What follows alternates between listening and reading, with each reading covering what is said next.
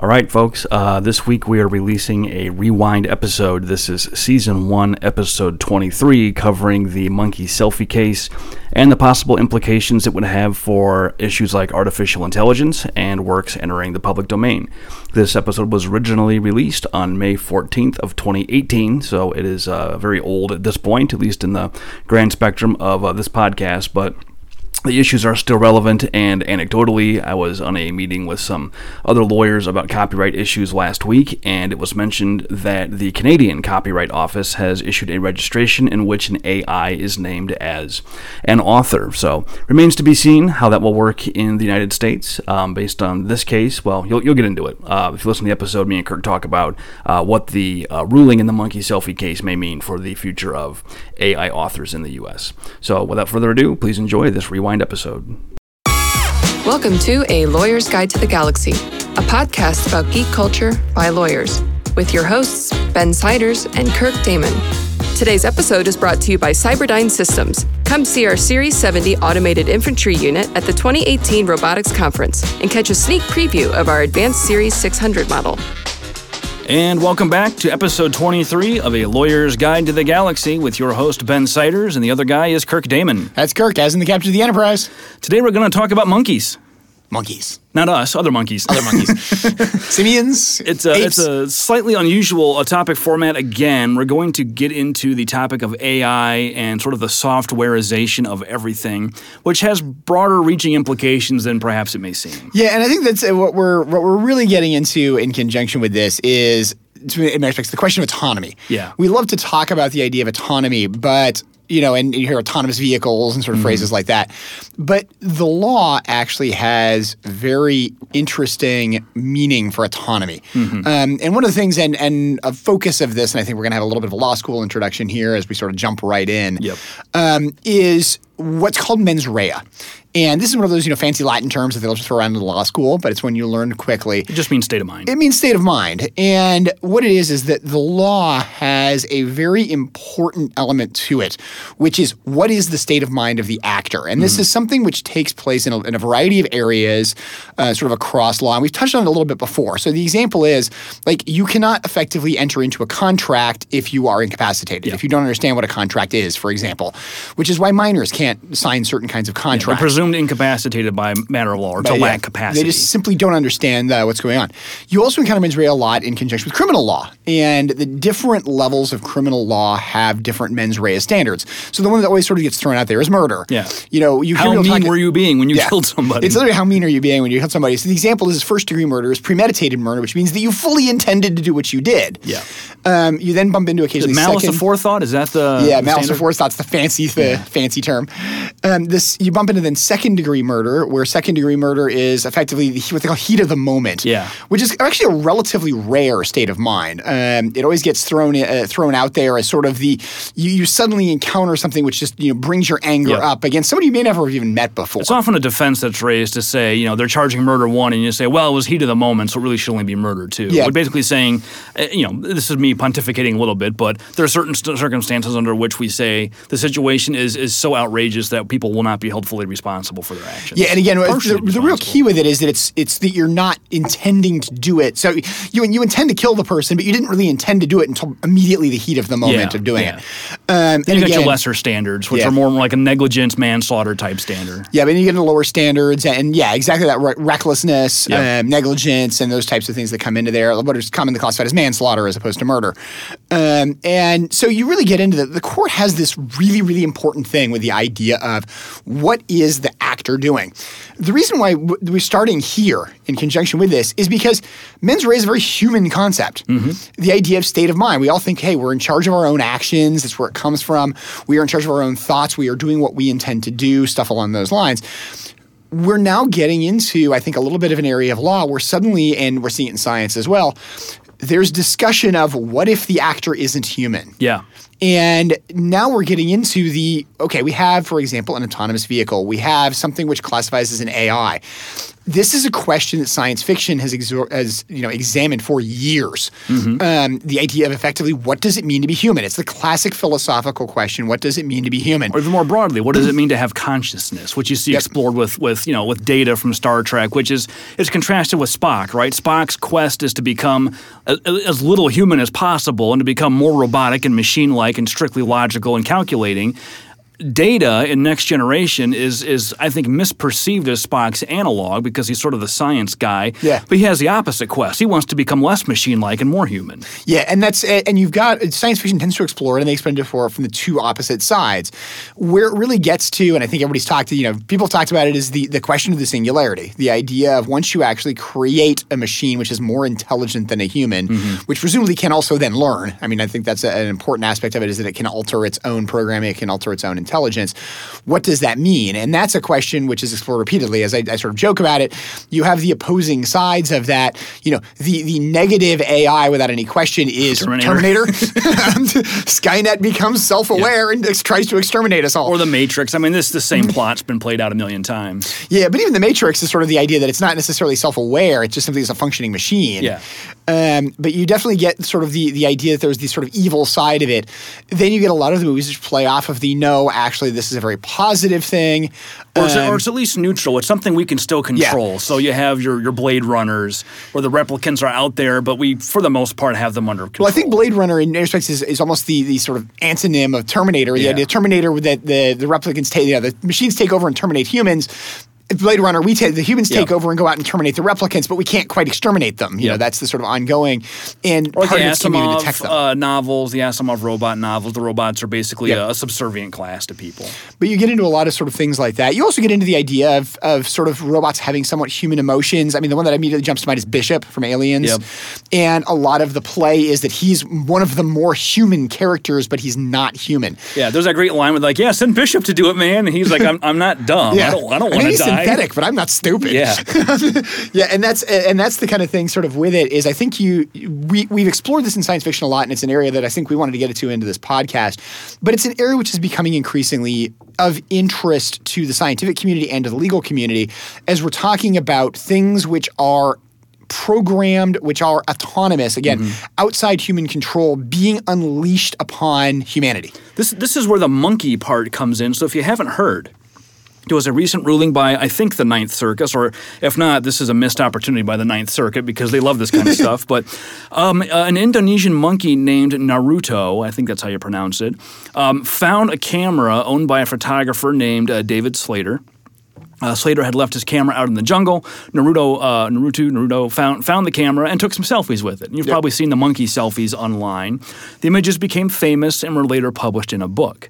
Well, of course, PETA sued Slater on behalf of the monkey, saying that the monkey owned the copyright and Slater was infringing his copyright by publishing the photos. And I don't know this, but I'm guessing Slater said, no, if there's any copyright, it's mine. It was my camera. I left it there. Yep. Sort of like the musical compositions where the composer comes out and sits at the piano and doesn't play anything, and the composition is the sounds that are made by the Or even more directly, one of the ones that I know that they have with it, which is the trained elephants that paint. Yes. And those are generally accepted that actually the trainer owns the copyright to the extent that the elephant is painting because it's the elephant is trained to do it. Now, I think that's the real key distinction in this case is that in those cases you have a trainer who taught the elephant specifically how to do this. To paint a specific thing. Yeah, to paint and to do this behavior. In a case like that, the elephant is almost more of a biological computer, more of a tool like using Photoshop to create something. Whereas in this case, obviously this was not something that the monkey was trained to do. It was a wild monkey. Yeah, it was just happened. That just happened to encounter a camera and act with it. The case presents a couple of interesting issues that may have a relationship to how the law treats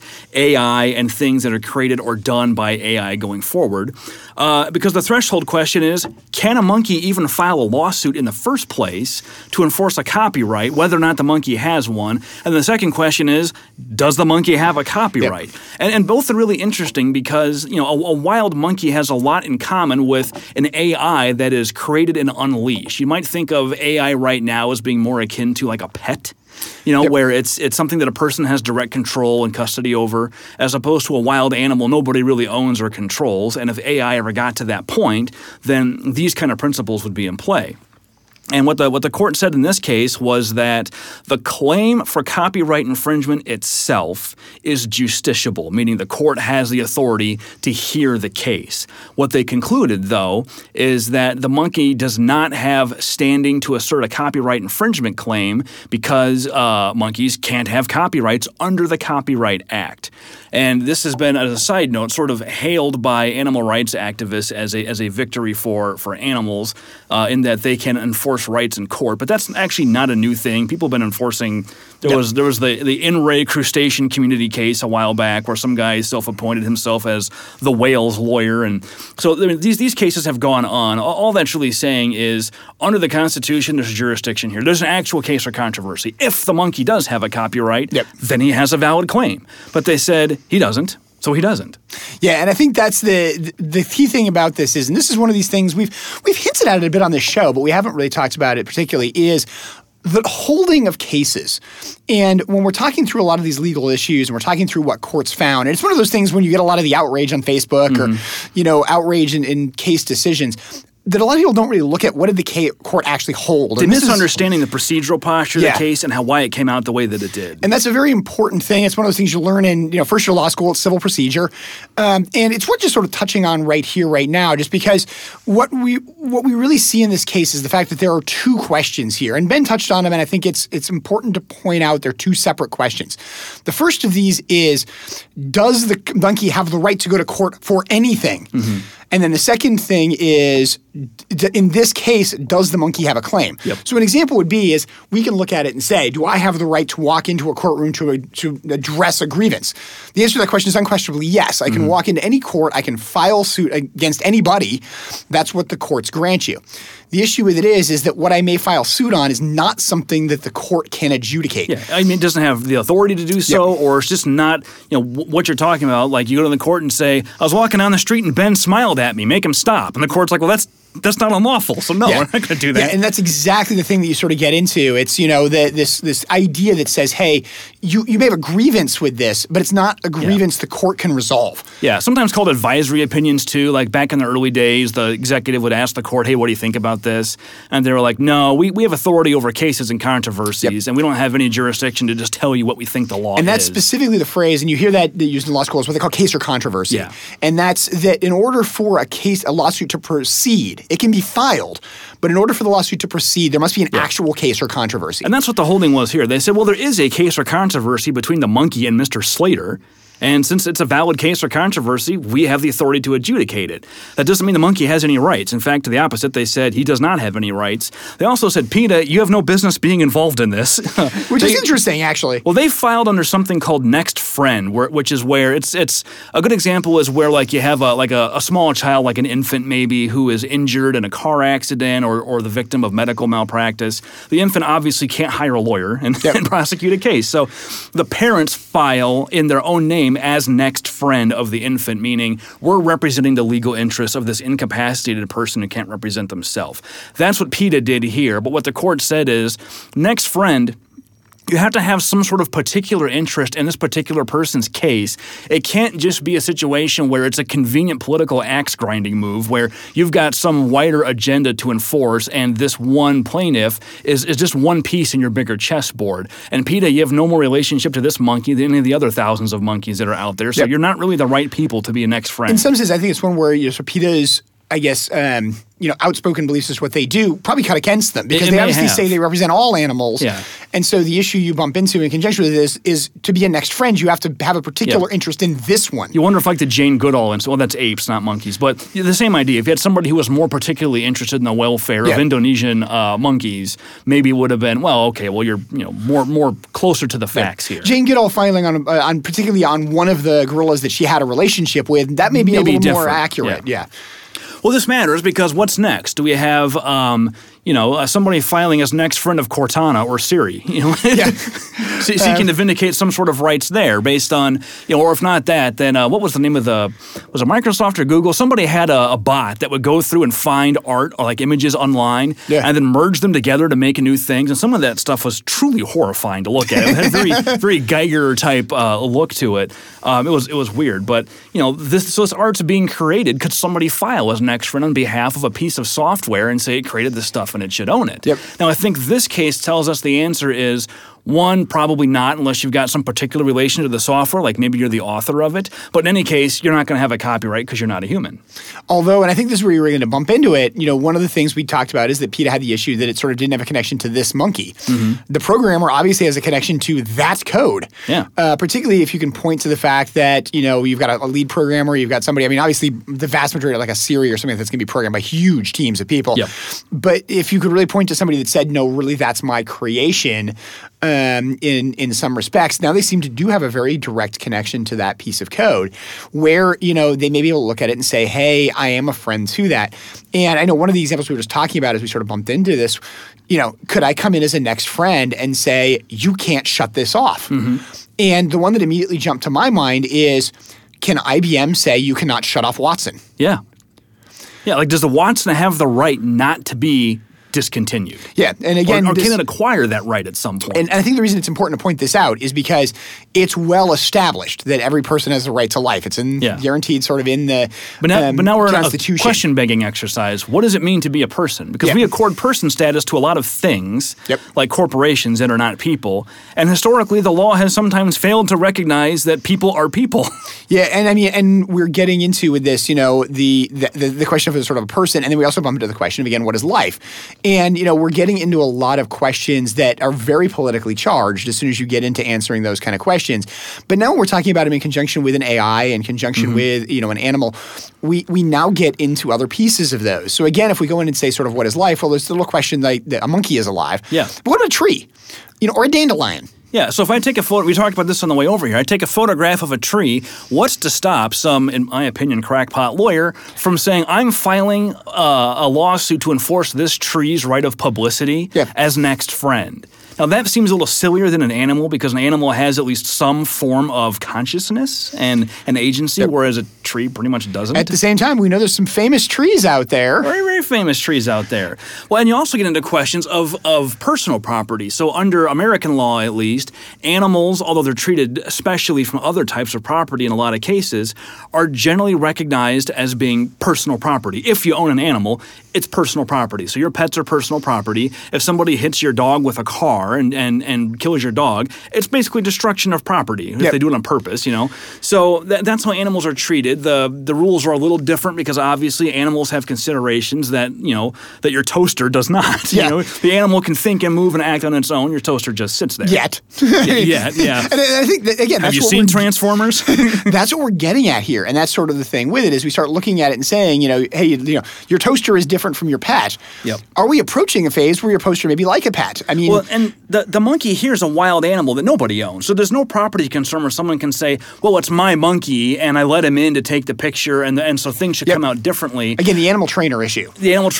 Whereas with an AI, you're going to have somebody, at least for now, who can be identified as the genesis of the code or the owner of the code, or, you're not going to have AI in the wild, at least not in the foreseeable future. And so is there an argument that those rules should work differently with respect to a controlled AI under the custody of a human manager, much like the trained elephant case, as opposed to, how would it work if you just threw an AI out there on like Ethereum or something to operate that was kind of beyond anybody's control? Yeah, and that's, again, I think we're getting to that stage, and that's why the law right now is asking these questions. We're getting there faster than I think we thought we were going to get and there. We're really talking about it, and in many respects, and I think it's the next logical place to go, is let's talk about autonomous vehicles. And the issue we're getting into autonomous vehicles is we have huge amounts of law that relate to the requirements of a human being to operate a motor vehicle. We have all sorts of different sketches of driver's licenses, all sorts of requirements, what goes into, doing it, how you can do it. Things like drunk driving laws, driving under the, driving while under the influence of drugs laws, driving while sleepy laws, operating your cell phone while driving. These are all things that are basically directed to the idea that the human controlling the vehicle is controlling what's effectively an inherently dangerous thing. Yeah. And in the course of controlling that thing has to take culpability for what's happening. Part of that, again, also relates to that mens rea. It's the, hey, you should be into self-preservation. You shouldn't be trying to kill other people, in the course of doing it. If you're using your car as a weapon, that gets into mens rea, the idea of murder. what we now have is the idea that basically says we're suddenly taking our hands off the steering wheel. We're treating the vehicle as a tool being manipulated by a person who can be held accountable. Yes. Which is different from a situation where a person creates a tool which is then set loose to do what it's going to do based on whatever instructions the person gave it. But you get back to the Asimov rules of robotics where unless you encode some sort of subjective morality into the tool, it's going to make arbitrary decisions, right? Well, and I think the first stage of this, one of the things you get into with it is to the extent that it's simply going to follow pre-programmed rules and there is no modification of those rules, you can look at it and say, was it correctly programmed? Was there a problem built in? Stuff like that. In some sense, that's kind of what we look at now as almost product liability. You know, you could be injured by a product which is inaccurately programmed, and we kind of look at that. What we're really getting at here is neural nets. We're getting into sort of these complicated programming procedures where once set loose, the program will modify itself. Now, it presumably will modify itself in conjunction with rules, but obviously, and I think anybody who's involved in sort of biologics, these are effectively mutations. As we continue to mutate, the recognition of the prior rules of mutation are going to change. We can actually have the rule of mutation alter the rule of mutation. And when that happens, I mean, there's already sort of some basic computer programs that can do this. Something else that's scary, if based on the monkey case, that the photograph taken by the monkey has no copyright owner and nobody who can control it. Analogizing to AI, could an AI modify itself to the point where the new code it generates has no owner? And so now the AI truly is entering the wild. At some point, it reprograms itself entirely, and there's nobody who has custody or control over it.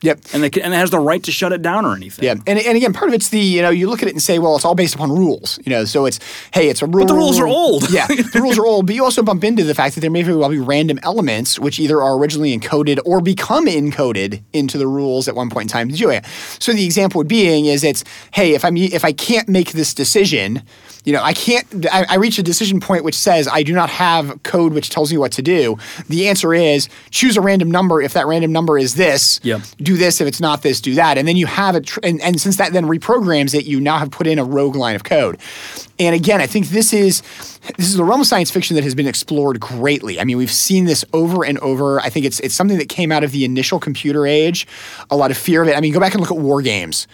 And, sort of talking about great old movies, involving computers. It seemed far-fetched at the time, but we're not that far away. We do have self-driving cars. Somebody sits in it, but you still have a self-driving car that's operating under the supervision of some sort of manager, some sort of human manager. And I mean, keep in mind, we technically do already have self-driving cars. They're just not full automobiles that drive around the streets. We have things that can run around our house, like a Roomba, which is technically a self-driving vehicle. It's just very confined in what it does. Have you seen the photos online of when your dog has an accident and Roomba is running and what happens? Is Roomba responsible for that, or are you? Again, now we have both. We have AI and animals involved. Okay.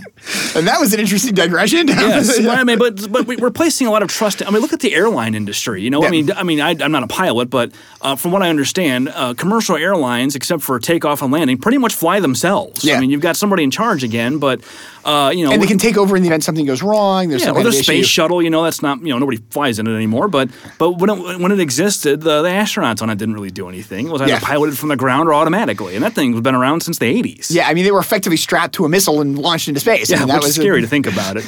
And it's, particularly if you go back to like early space program, it was very true. I'm just going to light a bomb and you're on top of it. Isn't that a line from Armageddon? As to what it is? It's you're sitting on top of a rocket here. That was one of our sponsors. I believe it was one of our sponsors. Yes. Well, and so what is the practical effect of this? Kirk and I have been talking about this for months now, particularly with respect to blockchain, where we seem to have a lot of, in my opinion, blind confidence in software, and we're saying we're going to transfer the exercise of human judgment and discretion from the imperfect and prejudicial minds of people into the arbitrary, cold logic of software. And I think the blockchain, surprisingly enough, when we're talking about AI, blockchain is actually a really good place to go here, and it comes from.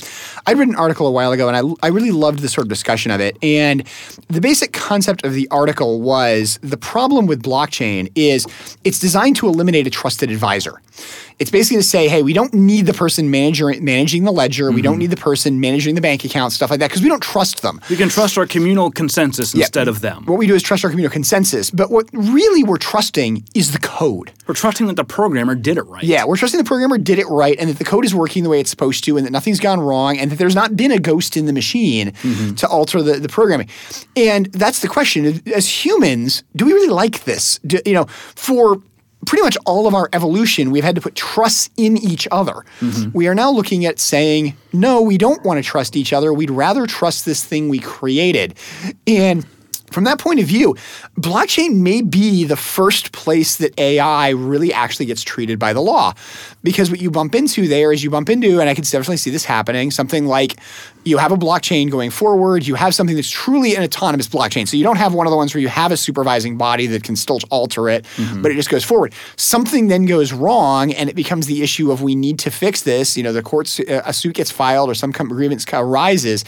How do we fix this? And you may end up having literally an in rem action. And the idea of sort of suing something. And before people ask about it, when you think about it, how do you sue the software? You actually can sue things in court. You can sue property, yeah. So American courts have two basic types of jurisdiction. There's in personam, which is a Latin word that means in person. Why we have to put that in Latin, I don't know. Because we like to. Because we're lawyers. We like to make things sound complicated. Then in rem is property. You can sue property. This comes up a lot in like admiralty where you'll see cases like, insurance company versus the ship whatever, where they're suing a vessel to get a lien on it. Or you see it in impoundment cases. There was one I read in law school that was like United States versus about $25,000 in cash. Yeah, I remember it was like United States versus XYZ bottles of a certain number of bottles of perfume. Yeah, they're kind of amusing. Yeah, so the court has jurisdiction over property within its geographic boundary. But that also just raises new questions. Where is the AI? Yes. If it's distributed, where is the blockchain? Yep, where is the blockchain? Because now we're talking where's the code, and the code technically resides in every computer that's used. Where's the asset? Yeah. We all have a copy of the ledger, and if we delete all the copies in the state of Missouri, does a judge in Missouri no longer have jurisdiction over the assets on that ledger? Yeah, and how do we actually delete all the copies in the state of Missouri is another issue, But yeah, these kind of things are really getting at, and that's why I'm thinking the interesting thing here with AI is that blockchain may be the court's first true encounter with AI, because there are blockchains out there which are designed to not have any central authority. A lot of the well-known ones, Bitcoin, stuff like that, do have central authorities in some respects. Someone designs the protocol, somebody sets the rules. There's somebody there. How much main control they maintain after they set it loose is a separate question. Yeah, and there are ones which are clearly designed to have no control and no ability to control. And I think that's the latter piece, is to say we don't have any control over it, but we can if we need to, is very different from saying we cannot control it. Bitcoin's had hard forks over time. There are ways to do this if people so desire. But again, I think you get into the ones that don't, and where we have the idea of somebody claiming something at Bitcoin, do we have a case? Where do we get into? In many respects, we just took the monkey selfie and we took it to a whole new level. So now we look at it and say, hey, can I sue the algorithm behind a cryptocurrency? And the answer to that is that, well, do I have a case or controversy? Is there a right? I have a right here, presumably, to whatever it was, or do I? Suppose there's a bug in the code and I lose $1 million of Bitcoin. Yeah. Can I sue the developer for negligence in how they develop the code? And then what are my damages? Is this, or would you not say, well, you assumed the risk relying on source code written by some open source developer you never met? And that's the interesting thing that we sort of get into is when we start talking about the idea of sort of autonomous things, do we now bump into a legal situation that says actually what we're bumping into is you assume the risk? And again, assumption of risk is another legal concept that's sort of out there. And what this basically means is it's recognized that humans do things that are probably stupid. And a lot of times we do them because we can, because we can and because we want to. So the example is if I want to go, free climb a rock that everybody has told me is a terrible idea and I will fall and kill myself, and I do it and I fall and hurt myself, can I now sue? Well, most people would say you assumed the risk. You knew what you were getting yourself into. Dangerous. You should have known. Yeah, it's inherently dangerous, but and you're okay. People are notoriously bad at estimating risk, especially estimating risk in financial transactions. Yeah. And so now we get into the idea that says, hey, you should have known the risk. You should have known what this was. Well, but did I? And again, as we start getting into something where it may be, but everybody assumes it's riskless, because, it's just the algorithm will run the way the algorithm does. We didn't realize it had a bug in it. Well, and the way we usually deal with this for other types of financial transactions is we we have this thing called the Security and Exchange Commission, which requires you to make certain disclosures to people to explain to them what the risks are before you can offer them a security. But do they have jurisdiction over blockchains and bitcoins? I mean, they're everywhere. In certain cases. Maybe they do in some cases. Cases. Okay, so I buy a bitcoin. The risks were not disclosed. I lose all my money, and I want to see an enforcement action for violation of the disclosure obligations of the SEC. Who does the SEC bring in front of them to answer for this? Yeah. Can they even find the person? Bitcoin we probably can. I think the author's known. But what about these new, there's thousands of these things now. What about these new ones where it's something located in Mongolia and the original creator is completely unknown and unreachable and unidentifiable? Mm-hmm. Now what? And I think you even get into those where it then also is something where, hey, if we put something out there that mutates that I actually created, what if I intended it to? If I made it purposeful that it would do this, that it would deal with its own problems? And I think that's the thing. And it's, there's a lot of discussion I'm going to sort of turn us back up from blockchain back to sort of autonomous vehicles. There's a lot of discussion in the law right now of who is liable for an autonomous vehicle wreck. And the answer is they've happened. We've had vehicle accidents involving autonomous vehicles where the driver was not actually operating it. And so the question is it the driver who's relying upon the software? Is the person who programmed the software? These are already major questions. And in those cases, like for the moment, the autonomous vehicles, I believe, have a rider in them who's not operating the vehicle, but can take over if they need to. Kind of like your driver's ed class where the driver ed teacher has the brake. The brake, and they can shut the power off to the car. So you usually have people there, and I think this is a pretty easy case to say, or it should be easy to say, there was a wreck. If there was a wreck or an accident, it's because the person who was in charge of making sure there wasn't a wreck or accident screwed up and didn't intervene in time because they weren't paying attention or something like that. I think the problem you bump into, though, and I think this is the real issue when you get into those questions, arguably the computer software can react faster than the person can. So if the computer software didn't recognize this as being an accident situation and react correctly, the person may not have been able to react correctly. Well, this brings up another question that someone just raised to me this morning, which I hadn't thought about before. We're trusting software. Software is still written by people, and all people have their own inherent and implicit biases. Yep. And I don't think I'm out of turn to say that the majority of people writing software in this country are still largely male. Yep. So to what extent do the priorities or the inherent biases of guys who go into programming influence what software does and does not do or take account of? And the example I read, which I thought was interesting, is you've got a sensor in an autonomous vehicle that's trying to detect the presence of a pedestrian at night. And one of the easy ways to do that is to look for contrast. The sky is dark, the pedestrian is not. Yep. Well, the pedestrian's not if the pedestrian's Caucasian. Yep. What if they're not? Or if they're wearing bright clothes. But, there are plenty of people who do not highly contrast with a nightscape. And maybe wearing black. Yeah, and are no less deserving of being accounted for. So if that's your algorithmic approach, it's based in some part on your false assumption of a Caucasian pedestrian or a brightly colored pedestrian or a person that's got 4 arms, 4 legs and is walking. How do you account for people who are in wheelchairs, small children, bicyclists? I mean, there's a lot of different ways people can get around. It's not all just about a race and gender and height. People come in lots of different shapes and sizes. Yep. And when you don't think to take account of those things, not because you're a bad person, just because you can't think of everything. Yeah, and there's so many different variables, and that's, I think, a lot of the questions that have arisen. And there's been a lot of discussion about this, about essentially inherent biases in the systems that already exist. And, you can come up with questions that the answer is dependent on who's asking the question, but a system will not necessarily understand it. So just as a simple one, and one of the ones I had thrown out, is if I was to ask, my responsive system, pick Siri, Alexa, any of those, who won tonight's football game?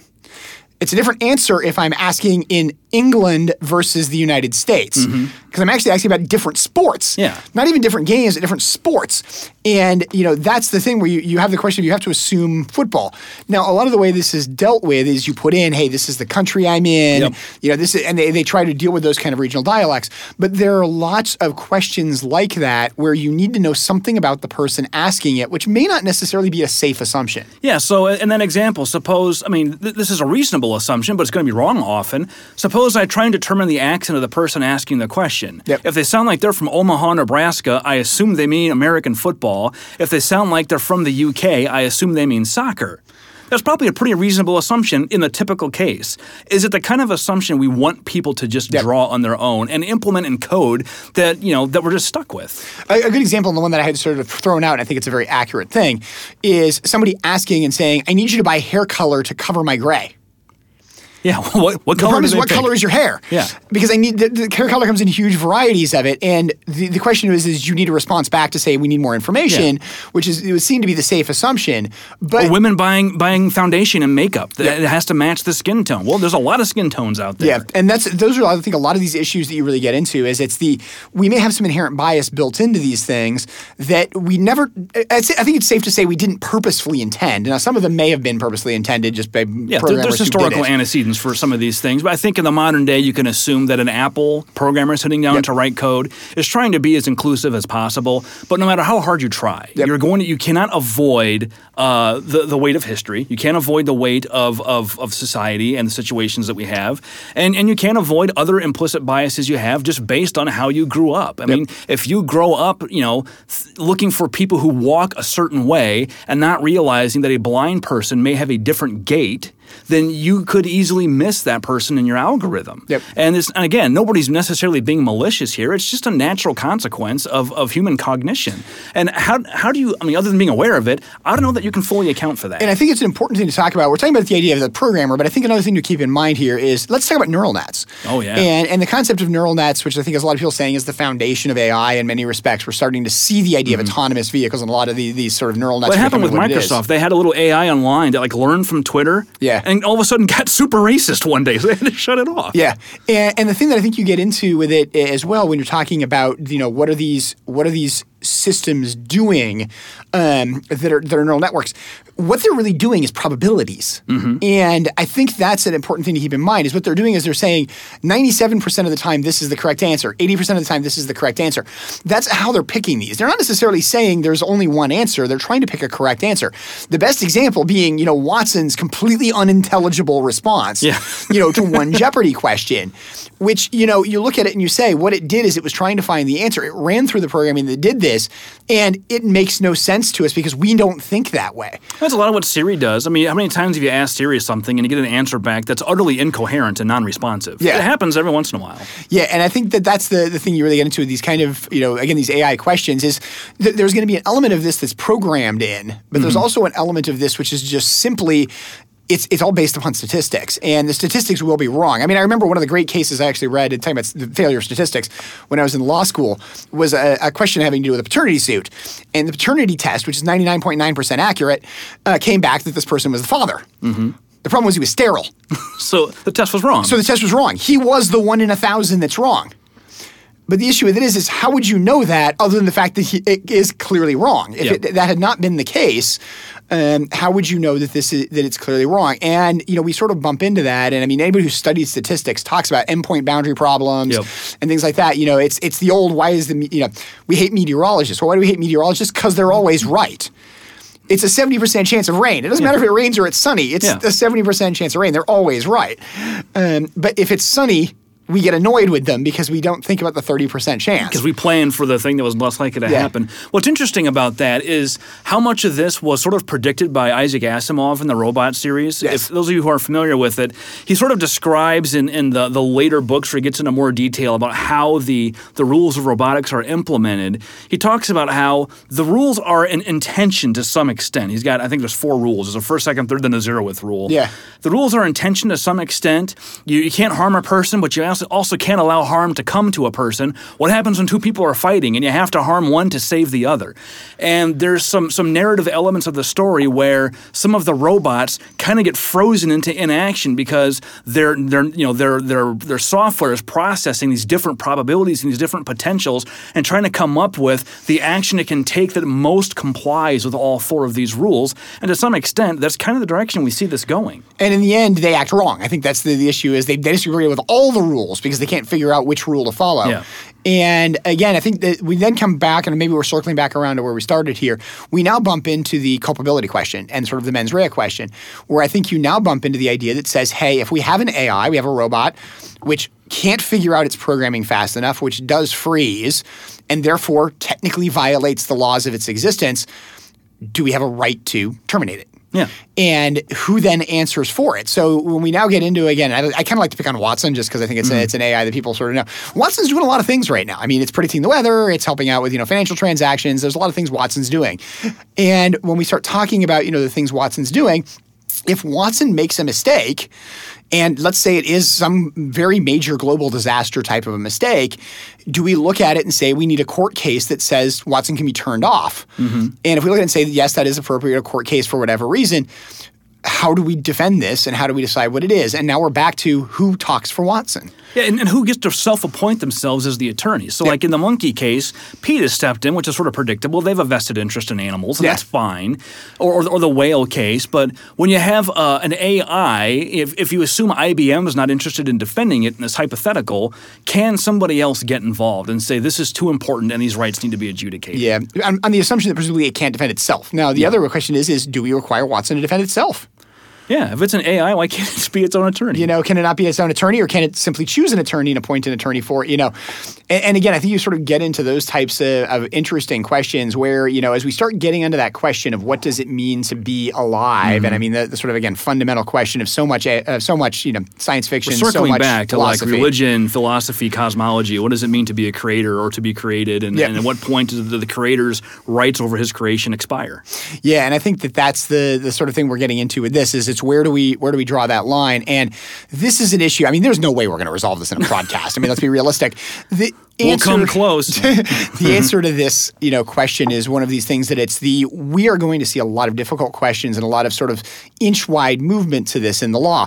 What we also then have got the question is how much are we going to see this get thrown up as outrage? I think there's a lot of people who are outraged on both sides of the monkey selfie issue. Mm-hmm. And the issue with it being is the hard part with it is this is a question without an answer. And ultimately, and it's one of those things that, we've circled back before in talking about the law about this, one must remember the law is to resolve disputes. Yep. What we have here, and really the monkey selfie question is, do we have a dispute at all? And the court said, yeah, there's a dispute over whether he's infringed the copyright, and the answer is no, because the monkey doesn't have one. But then you would bump into the second dispute, which is, should the monkey have one? And that's a more legislative choice than judicial. And that's kind of the question is, I was just thinking about this the other day, at least in America, our federal legislation seems less and less interested in doing anything and punting more and more to executive orders. And this is not a criticism of President Trump. This is a trend that's been going on for decades. President Bush signed more orders than Clinton. President Obama signed more than Bush. Like it's been increasing executive authority with the judiciary sort of stepping in to mediate it, and the legislature, which is supposed to be the most powerful branch, sort of on the sideline, basically engaged in political theater and stumping, but not really doing much. And these seem like decisions that have to be made legislatively by people who were selected by the people to choose policy. Yeah, and I think the real idea behind it and saying is it's not one person. It's, I'm trying to think total of the House of Representatives and the Senate, how many people it is. 300 and change. The House is four something, and you got 500 and change, I guess it is. 535 or whatever. And how do we not know this as lawyers? I just can't remember the number, and that's the thing where it's, I'm like, I know there's 100 senators, but how many? You know what it is? I've got so many other legal sections and numbers stuck in my mind, not to mention having to memorize things from video games and whatnot, that I can't keep all my numbers straight. So number of House reps I don't remember, but I can tell you where all the life hearts are in Legend of Zelda. Exactly, because that's more important.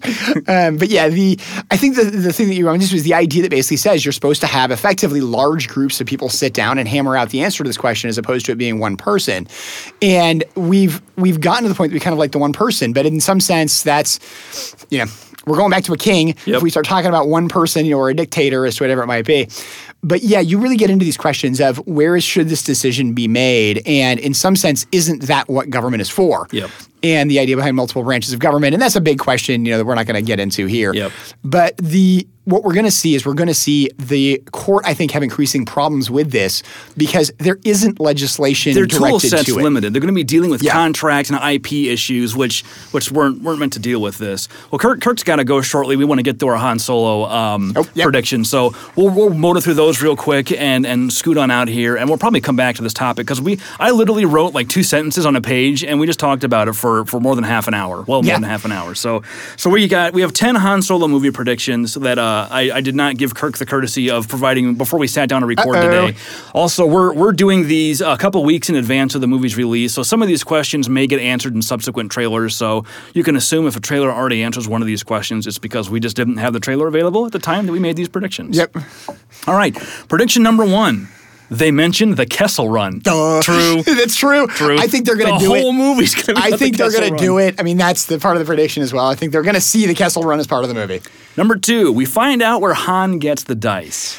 I think that one's true. I do too. And the reason I think it's true is because it would be a cool tie-in. It would be a really neat thing. It was a big deal in Episode 8, and they're trying to do like a little bit of connection with each one of these, so I think that one's going to be true. Number 3, Han's love interest in the movie dies. Now, one question obviously is, does he really have a love interest? I think we're making the assumption he does. Probably a better term is the female lead. Yep.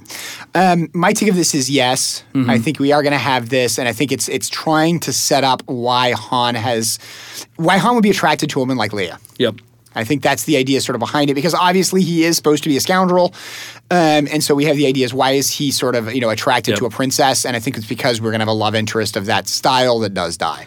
I actually think this is true, but I'm going to go ahead and go false because I don't want us to have all the same answers on this. But my reasoning for it is that if they're trying to be clever about this narratively, I think they leave her alive as like the one that got away, which may add a little more context to Han's relationship with Leia, and for the same reason, to show like why he was attracted to her. He reminded her of his one love that got away. But also explain why their relationship never worked out. He never really got over this other person. Yep. Number 4, Han and Chewie already know each other when the movie starts. What's yours on this one? I think I already know where you stand on this one. I'm going to say true. Or no, I'm sorry, I'm going to say false. Just because the last trailer, there's the line near the end where he tells Chewbacca, "You're 190 years old, you look great." Yeah. Like, it seems like they don't know each other that well, so I'm going to say true. I would kind of agree with that one. I'm actually going to go with false in it, and the reason I'm going to go with false is I think they're going to know each other, but I have the feeling that it's not going to necessarily be a friendship, buddy-buddy type of relationship. I think it's going to be something where we haven't had the idea that sort of Chewie is with Han yet. Yeah. That'd be interesting to see like the story be about their relationship maturing into what we see it as. That's the idea. Is it's going to mature into it, but it's not. It exists at the start. Because he is a little dismissive in the trailer. Oh, what do you know? Like he has some lines like that. Number 5, there's some mention of Han dumping Jabba the Hutt's cargo. I'm going to say true, just because movies. They're going to do as much fan service and try and backfill the story as possible. I'm going to go with false, and the reason I'm going to go with false is because I don't think they're going to get that far along in the storyline. I think we're going to see the movie end before we get there. I agree. I think it should end before we get to that point. I just will not be surprised if they shoehorn it in anyway, just for fan service. My take would be is I could actually see Han getting introduced to Jabba the Hutt at the end. Yeah, I should have done that one instead. Well, my next one, number 6, Greedo makes a cameo. I got to say yes in this one, and I think part of the reason for it is because there's a lot of stuff in Expanded Universe, a lot of exception of the fact that Greedo and Han have known each other for a long time, and Han has been involved with Greedo's family for a long time. I'm going to broaden this up. I said cameo, but basically appearance. I would not be surprised if Greedo was part of this gang that Woody Harrelson's character is putting together. Exactly.